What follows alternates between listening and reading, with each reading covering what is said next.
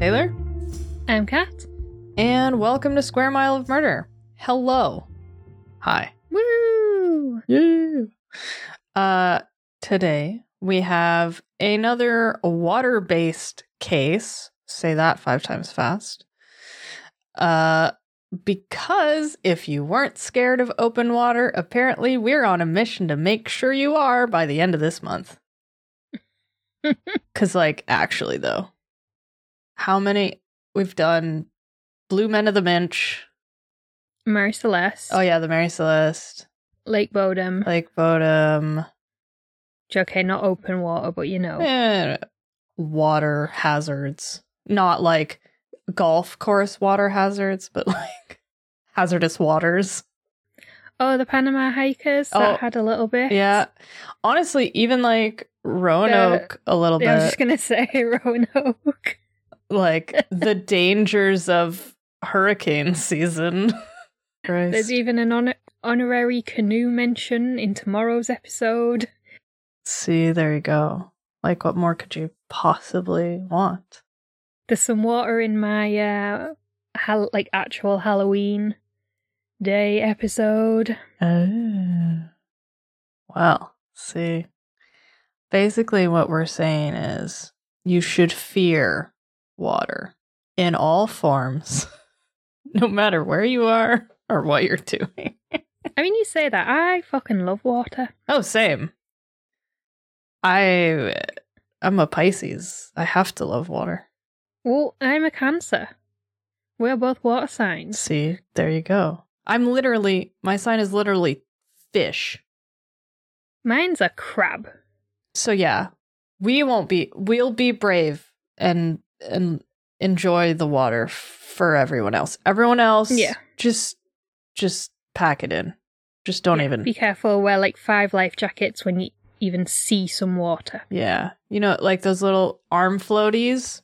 That's what I recommend. That's how I learned to swim when I was 3. Little inflatable arm floaty thingies. Yeah, like those. We had those. Nice pool noodle, security noodle. Yeah, so we're here to scare the shit out of you, basically. And today we are off on an adventure to a country that we haven't been to before on this show or in real life. I mean, I put that in the script. I assume you haven't been. Yeah, no. Fascinated by it. Will never visit. Horrified by it. Yeah. Anyway, you'll understand why in a second. A part of the reason we haven't been there on the show or in real life, or I should say maybe in real life or on the show, is because pretty much nobody goes to this country ever, except for sort of the dark tourism crowd. Because the country we're going to talk about is North Korea. It's a bit hard to get in and also to get out is the thing. Yeah. So,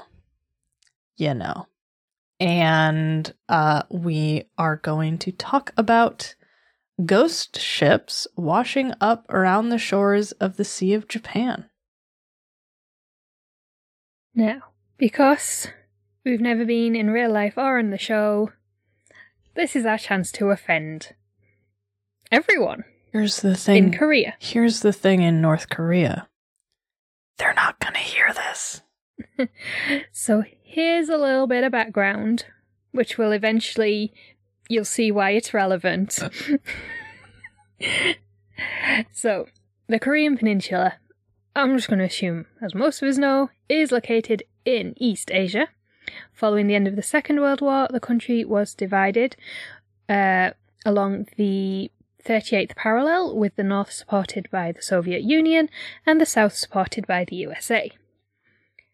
The country was divided in September 1945, which marked the beginning of the Korean conflict, not the Korean War.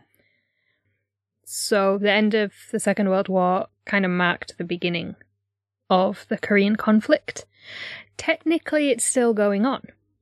war broke out in 1950 when the North invaded the South, and an armistice agreement was brokered in 1953, which led to a ceasefire but not a peace treaty, which, crucially, still leaves Korea divided along the 38th parallel. So when the ceasefire was reached, the Demilitarized Zone, the DMZ, was created along the border to act as kind of like a buffer zone between the two countries. There is an incredible satellite photo, which we'll link in the show notes, which shows the light pollution from both countries, and like just sort of into the Russian Far East, and you can literally see the North Korean and Russian border and the border along the DMZ because of the lack of what's described as noticeable light. Yeah. But yeah, you've got all this light pollution from Seoul. Yeah. And then suddenly it just all stops. Yeah, there's like a very sort of distinct line that goes. Yeah. And then it's just like, which is obviously the DMZ. Yeah. Just fuck all. Yeah. Except for, so is that little Pyongyang. spot? Yeah, Pyongyang. That's what I thought. Since the ceasefire began in 1953, leaving Korea divided into two, the two countries have developed very differently, to put it mildly. Yeah. We're not going to go into too much detail because, to be honest, we don't really know enough about Korea to accurately talk about it. While South Korea has become like most other countries in that it attracts tourists from all over the world, and people from South Korea, in turn, travel all over the world. And food, music, art, films, TV shows are all exported to other parts of the world. Seoul is one of the, like, centers of technological development in the world. Like, it is massively into tech. The same high-techness cannot be said of North Korea, which has earned itself the nickname, bless its heart, of the Hermit Kingdom, due to its borders being closed to most foreign leaders and rulers, diplomats, and travelers.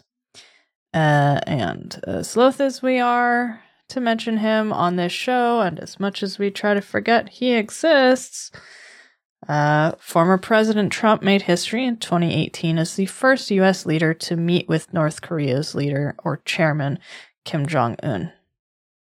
I mean, I don't think we can really say a lot of good things about that, but no, it did make history. Yes, like it was a rare and unexpected event, but there's a reason that it was unexpected. So due to the closed-off nature of the country, there are plenty of rumours about what's going on in North Korea.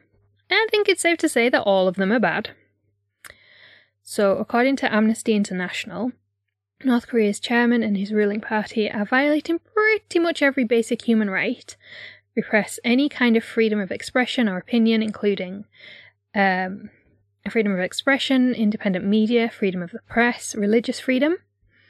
Political opposition parties are also banned, as are trade unions and other civil society organisations, which covers a whole host, is like an umbrella term for a lot of different types of organisations. Yeah. But that's the wording that Amnesty International use. Arrest and imprisonment are arbitrary. Again, according to Amnesty International, you can be imprisoned for as little as not showing sufficient reverence to the country's leader. There are approximately 100,000 people in prison camps, and you don't even have to be guilty to find yourself in a prison camp. You can be found guilty by association, which just means that you are related to a guilty person in some way, including being the child of a guilty person. Because, yeah, young children are also imprisoned in these work camps. It's not good. No. The other major claim from Amnesty International is that there are widespread food shortages across the country. All of these claims have been substantiated by those who have managed to escape, as well as through other means open to the likes of the UN and other global bodies. Those who have been imprisoned in the camps speak of being forced to work long hours on corn farms, being split up into groups, and if that group didn't fulfill their quota each day, they were punished. Part of the punishment is torture and violent assault, not just at the hands of the guards, but other prisoners were also invited to beat the prisoners who failed to achieve their quotas. Another part of the punishment is withholding food, which is already far below what an adult needs to function properly. And this leads to prisoners harvesting even less food because they're too weak and exhausted to work. But the farms in the prison camps aren't the only way of providing food for the country. One of the other main ways is the country's fishing industry. North Korea has 2 sea coasts. The West Sea, that one's on the west coast, as West Sea might indicate. And the Sea of Japan is on the east coast. And North Korea also has many rivers and waterways that run throughout the country and along the northern borders with China and Russia. Just like in the prison camps, the government imposes quotas on fishermen in an attempt to ensure that there's enough food to feed the nation. And if these quotas are not met, there are reportedly severe and violent punishments. So every country has territorial waters, which refer to an area of water which that country has jurisdiction over. In terms of the sea and open water, this is known as territorial seas. Territorial water can also apply to, like, inland waterways. Territorial seas extend 12 nautical miles, which is 14 regular miles, or 22 kilometres, from the baseline. Which is the low water mark along the coastline, when, like, the tide's out. And that's defined by the UN Convention on the Law of the Sea in 1982. It's a lot more complex than that because some countries have overlapping territorial seas, and there is also a contiguous zone, which extends 24 nautical miles from the baseline, and the exclusive economic zone, which extends up to 200 nautical miles from the baseline. The country has special rights over its exclusive economic zone in regards to fishing and the use of marine resources such as drilling for oil. And beyond this zone is international waters. So countries can sell fishing rights to other countries to fish in their territorial waters or extended economic zones, but there are UN sanctions on some countries, North Korea being one of them, prohibiting them from doing this. And you might be thinking, cool story, fishing rights and whatnot. When did this turn into a maritime podcast? I've already told you this month. Yeah. Well, keep all this in mind because it will become relevant. Between 2011 and 2019, at least 656 North Korean fishing boats have washed up in Japan, according to stats listed on Wikipedia, which have been collected by the Japanese Coast Guard. That's a lot of ships. Yeah. So at its narrowest point, the distance between South Korea and Japan is just 80 miles. But the distance between North Korea and Japan is like hundreds of miles. Literally hundreds of miles. And all these boats are washing up at an average rate of about 90 per year. Anecdotally, we know that this has been going on for decades, just that there's no official data prior to 2011. And it has continued to happen throughout 2020 and 2021. We just don't know the exact numbers. However, we do have to note that the number may be overstated because each piece of wreckage has been recorded as a separate boat. So it could have been that a boat has been, like, ripped in half and washed up in different places and have been recorded as 2 boats, not just like 2 boat parts. There are also reports of these fishing boats being washed up in the Russian Far East, mostly in the coastal area close to Vladivostok and Russky Island, which is linked to Vladivostok by bridge. We haven't been able to find statistics for the number of boats washed up in the Russian Far East, but that might just be due to the fact that Russia is also a reclusive country in terms of international relations, although not quite to the same extent as North Korea. Because that just takes an extra level of dedication. Yeah. Side note, Vladivostok is the second largest city in the Russian Far East, and it's where the Trans-Siberian Railway terminates. The railway was built to link the Russian Far East with European Russia, and obviously traverses Siberia in between the two. It is in the extreme southeast of Russia, and I think a lot of us, or possibly only me, somewhere in between, tend to think of it as being like the extreme east and like where Russia ends, but the country does extend a lot further northeast to the point where it almost reaches Alaska, because Alaska was Russia at one point. And that's where it shares a maritime border with the USA. Yes, it does. So in many countries, particularly in Western Europe and North America, the days of sort of little wooden fishing boats are long gone. These days, commercial fishing relies on much bigger vessels to fulfill their orders. There are, of course, small companies and local fishermen who only have small boats and relatively small catches for local shops and restaurants. But in the grand scheme of things, large-scale commercial fishing requires large trawler boats that can handle many days at sea in bad weather. But in the case of North Korea, the fishing boats that have been washing up on the coast of Japan and Russia are small, wooden, and in many cases in very poor states of repair. For a day's fishing a few miles off the coast, these boats would be fine. But for large-scale commercial fishing, they are woefully under-equipped. The boats are generally identified as being from North Korea due to their dilapidated or quote-unquote primitive condition, as well as the writing on the boats, which we're led to believe differs slightly from South Korean script. North Korea does have fleets of fishing vessels, which are much larger and typically made of steel, closely resembling the fishing trawlers we recognize as commercial fishing vessels. But these are not washing up abroad because they are much more suited to fishing a long distance from shore. Whilst dilapidated wooden fishing boats washing up along the coast might not be an immediate cause for concern, boats break away and wash up somewhere else.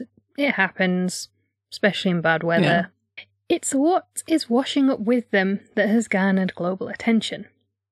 Whilst plenty of wrecks and abandoned boats wash up on shore, there are also many of the fishing boats from North Korea washing up containing the bodies of the dead crew members. Oh. So we don't have exact numbers because it seems that the Japanese authority have not released this information when they release the number of boats washed up each year, although there is data for 2017. So 104 boats were washed up on Japanese shores. There were at least 31 dead bodies found on these boats, but also 42 survivors. Oh.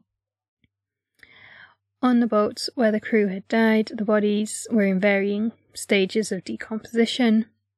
Some were completely skeletal, suggesting they'd been floating for quite some time. And other boats, the bodies were only partial remains, suggesting they'd been scavenged at some point after death. Some, maybe only a couple of days after death. Although there are plenty of conspiracy theories to explain this, and we'll get to those at some point. Now, it would be very easy to write these deaths off as, desperate people trying to escape North Korea by whatever means possible, and there is a precedent for that. It has happened before. These boats clearly aren't suitable for crossing the sea. But there is more to the story. There always is, isn't there? So, scholars from the Royal Institute of International Affairs have suggested that although there is a history of people using small wooden fishing vessels to try and escape to Japan, it's unlikely that all of the ghost ships are people attempting to escape. This is because South Korea is much closer geographically than Japan or Vladivostok, as well as culturally and linguistically much closer to North Korea than Russia or Japan. So scholars believe that defectors are more likely to head for South Korea. There is a lot of discussion over the use of the term defectors because North Koreans aren't usually fleeing because of political dissent, but rather due to the poverty and deprivation they have experienced. The other reason South Korea is the preferred country for escapees is that South Korea recognizes North Koreans as Korean citizens and allows them to stay, whereas other countries, including Russia, China, and Laos, will deport them back to North Korea as illegal immigrants if they're discovered. Japan and other East Asian countries, including Thailand, Vietnam, and Mongolia, usually deport them to South Korea, although obviously that's very simplified and there's a lot more to it than simply crossing the border into the country and being relocated to South Korea. So another reason that those who are dying at sea on these ghost ships aren't likely to be escapees is that the fishing industry in North Korea is tightly controlled by the military, precisely because otherwise it would be the perfect opportunity for people to attempt to escape. I mean, yeah.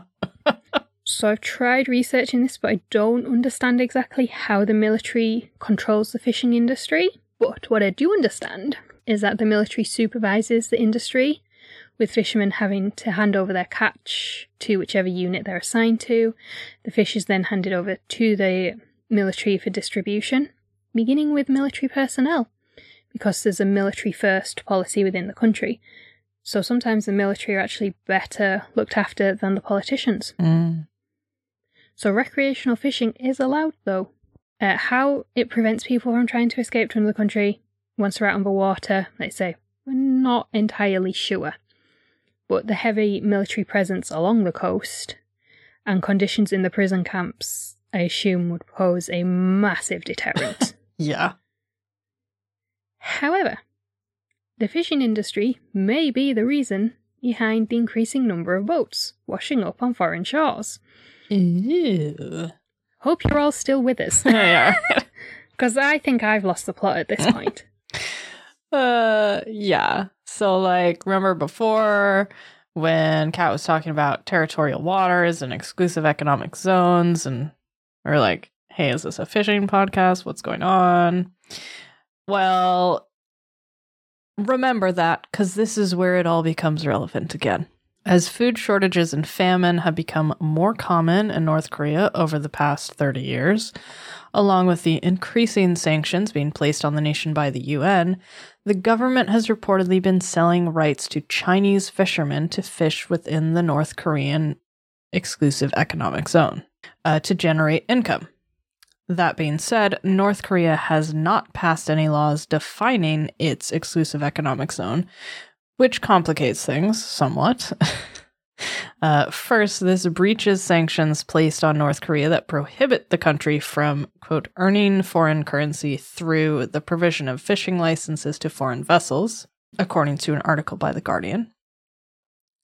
So sanctions are being breached through the sale of fishing quotas to other countries, but another problem is the sheer number of Chinese vessels, known as dark fleets, fishing in North Korean waters, some with permits from North Korea and some without. So all of these extra vessels fishing in North Korea's waters has led to massive overfishing. With an estimated $500 million worth of squid being caught by Chinese fishing vessels in 2017 and 2018. That's a shit ton of squid. Yeah. So with less fish in the sea, quite literally, North Korean fishermen are being forced to travel further and further out to sea to find enough fish to fulfill their quotas, in boats that are nowhere near equipped enough for such long journeys on rough seas and like in bad storms that you get when you're way out to sea. Mm-hmm. So, unable to compete with large industrial fishing trawlers, North Korean fishing fleets have been heading further north and into Russian waters, where they're now fishing illegally. But unlike these big Chinese trawlers, the small wooden boats that are typically used by the North Korean fishermen just can't survive these harsh conditions and long distances required to find enough fish to fulfill their quotas. And this has led to boats becoming damaged and, unsaleable, which I don't think is a word when you're on about sailing a boat. Yeah. But they're just not seaworthy. Yeah. And eventually they're washing up on foreign shores. So that is the official story of North Korean ghost ships. So,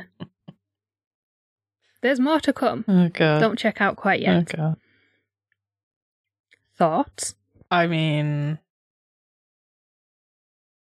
it's a lot of boats. It is. It's a lot of boats. It's a lot of deaths. Yeah. In an already, I'd say, like, high mortality area. Yeah. For lack of a better phrase. Yeah, because, when North Korea is talked about, it's always talked about as being like, the state killing their own people. Yes. Yeah. I don't think this is looked at in that same vein, even though, because they're selling their fishing rights to these massive trawlers and these massive fleets coming in, their own fishermen are having to go further and further afield, and they're essentially causing the deaths of their own people. Yeah. No, it's all a symptom of the same thing. It would be interesting to find out how many boats wash up on North Korean shores in this state. Uh-huh. And on South Korean shores as well, because South Korea isn't mentioned. Yeah, that's interesting. That would be interesting to know about. Which I think also supports the idea that it's not people trying to flee North Korea because they're typically sailing north into Russian waters. Yeah. They're trying to find fish. Yeah. So that's the official explanation. Do you have anything else to add on the official explanation? It kind of, I know this is kind of out of left field, but it kind of reminds me of like the thing in, I think it's in like Canada and like the Pacific Northwest that like shoes with feet in them kept washing up on the shore. Oh, I've heard of it. It is a chapter in a book I've just bought about enigmas, but I haven't got to it yet. Okay, well, like, basically, it's the same kind of idea behind, like, so like, these tennis shoes, like, sneakers, keep washing up on beaches in, like, Vancouver and that sort of area. And, like, for a long time, people were like, oh, like, there's got to be, like, tons of murders happening or something, and these are bodies washing up. But, like, ultimately, there's probably a really sort of simple explanation for it. And it kind of reminds me of this, like, the fishing boats thing, because it's, like, at first glance, it seems, like, really mysterious and sinister and, like, out there.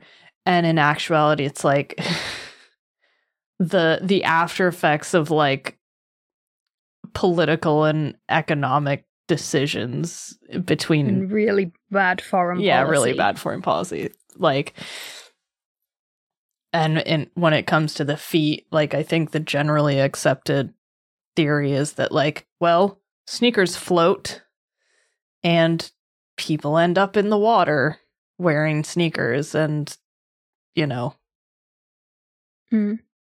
that's what happens. So, like,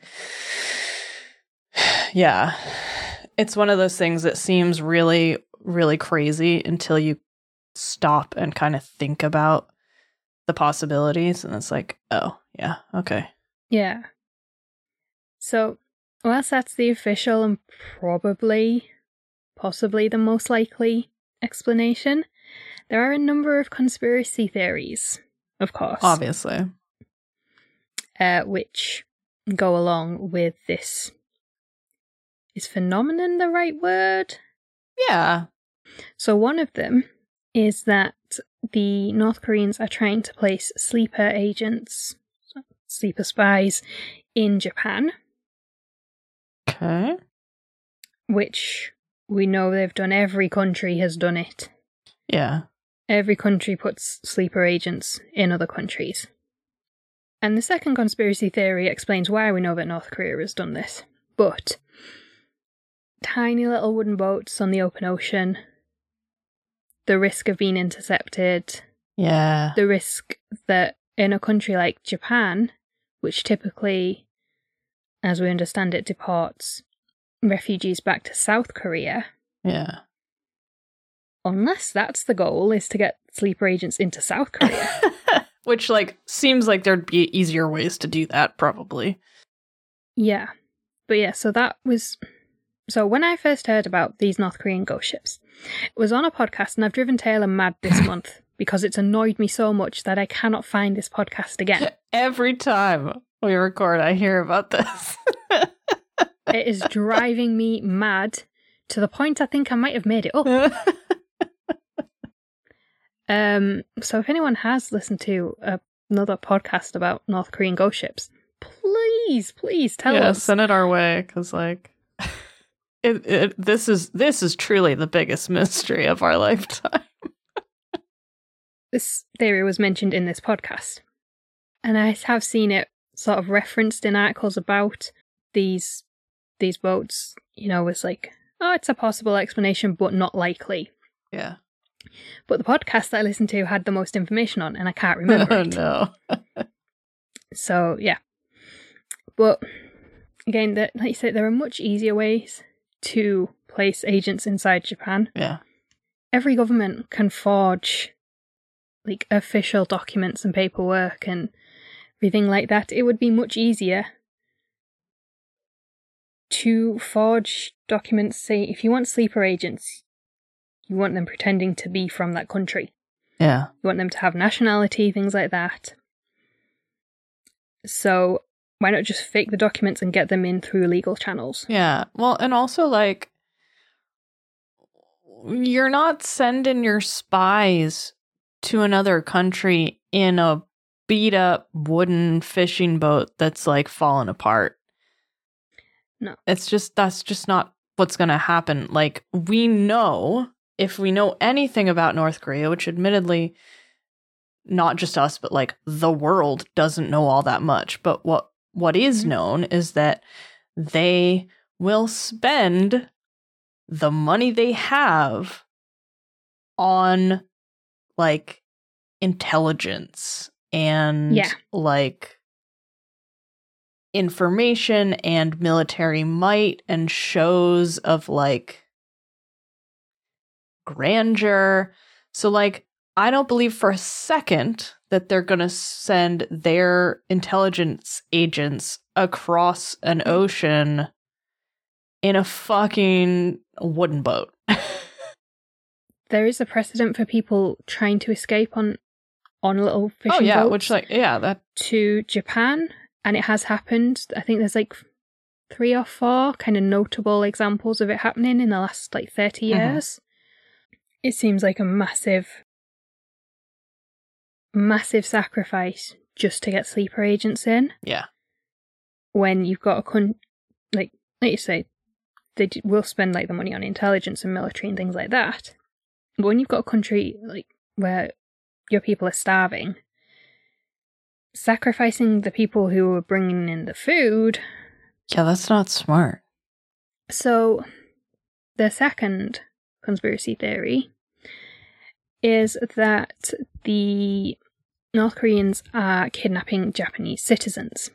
Now, this has happened. It is known to have happened many times. So, officially, between 1977 and 1983, 17 Japanese nationals, 8 men and 9 women, were abducted from Japan by North Korea. And so basically what it was sort of opportunistic kidnapping. So it was people along the coast and taken to North Korea. And the main reason this was done, is to train sleeper agents. So you see where they link up now. So part of, the success of sleeper agents lies in them being able to pass for nationals of the country they're in. So you have to speak with a flawless accent. Which I don't know if anyone watched The Americans when that was on. I only watched the first couple of seasons. But I know they're played by American actors. But they're Russian, but they speak with flawless American accent. And that is part of their training, is so that they pass as American nationals. And it's the same thing for North Korea wanting to put sleeper agents into Japan. They needed them to pass as Japanese with flawless Japanese accents, as well as the mannerisms, the cultural mannerisms. There is a theory that ships are washing up. Some say that it's kind of like a decoy for where people are being kidnapped.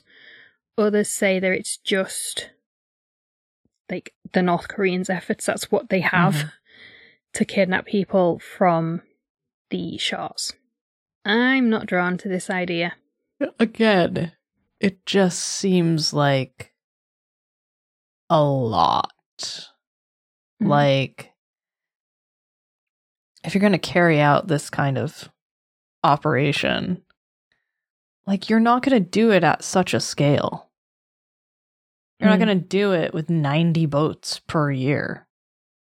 Someone's going to notice. And again, these would be more fleshed out if I could find the original source. It's out there somewhere. Which is just going to haunt me for a long time. How appropriate for Halloween. Yeah. Oh, one thing I did forget to say is, so of these 17 Japanese people who've been kidnapped, who were officially recognised by North Korea as having been kidnapped, 4 were returned alive in 2002. They were repatriated. But the other 13 are believed to either have died in North Korea or North Korea denies involvement.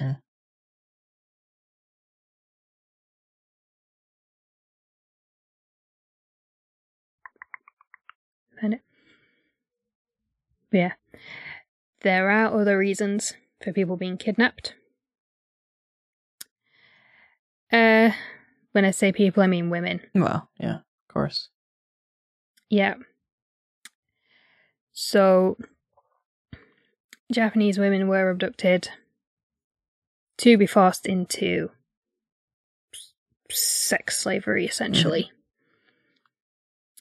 Because I refuse to say to be, become wives of this group of people or that group of people, because that's not what happened. If you are forced into it, it is technically sexual slavery. Yeah. That's human trafficking. Yeah. Because that's one of the reasons it's given, is that they're abducted to become wives of a group of North Korean-based terrorists.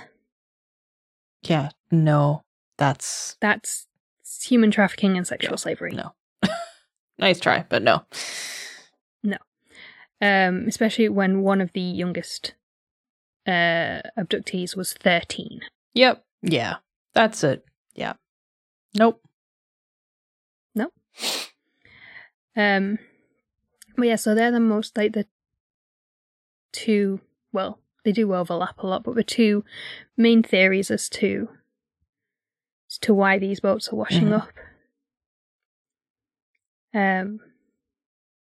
Like I say, to me, I think they both sound a bit of a stretch. Yeah, I agree with that. Like I say, the abduction of Japanese citizens we know is fact and has happened, but it was very opportunistic, just people near the coast who could be grabbed, basically. But are you risking doing that in those kind of boats? No. Like, even if you can get there and snag someone, there's no guarantee you're going to make it back. Like, it doesn't make sense. It seems very risky, and it just seems like not the most logical way to go about things. Not the most, like, sneaky way to go about, like, just, like, there are better ways. Even for a place as sort of, like, backwards in a lot of its thinking and technology as North Korea. And also, just thinking, if you did try and do that, why would you have markings on the boats that could identify it as North Korean? No, totally. Like, I think it's the fishing. Yeah, as much as we love espionage. Yeah. I don't think it's anything to do with spies. No, not this time. Nor, unfortunately for the season, actual ghosts. No. A shame, really. I think that is all we have to say. Yeah, I think so too. If you've heard of the podcast I'm trying to think of, please tell me what it is. Let us know your thoughts.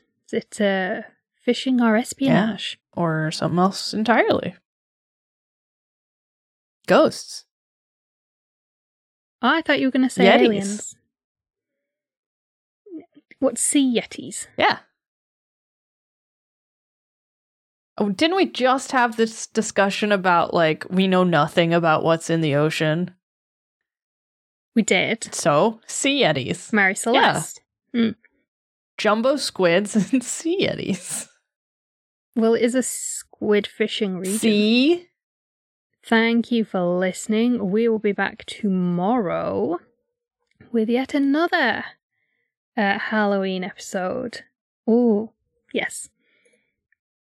Tomorrow. There's an honorary mention, I believe, of a boat. Oh, yes. But nothing to do with the sea. No, amazingly enough. So, yeah. So, yeah. We will see you then. Yeah. Thanks for listening. Thanks, guys. Bye. Bye.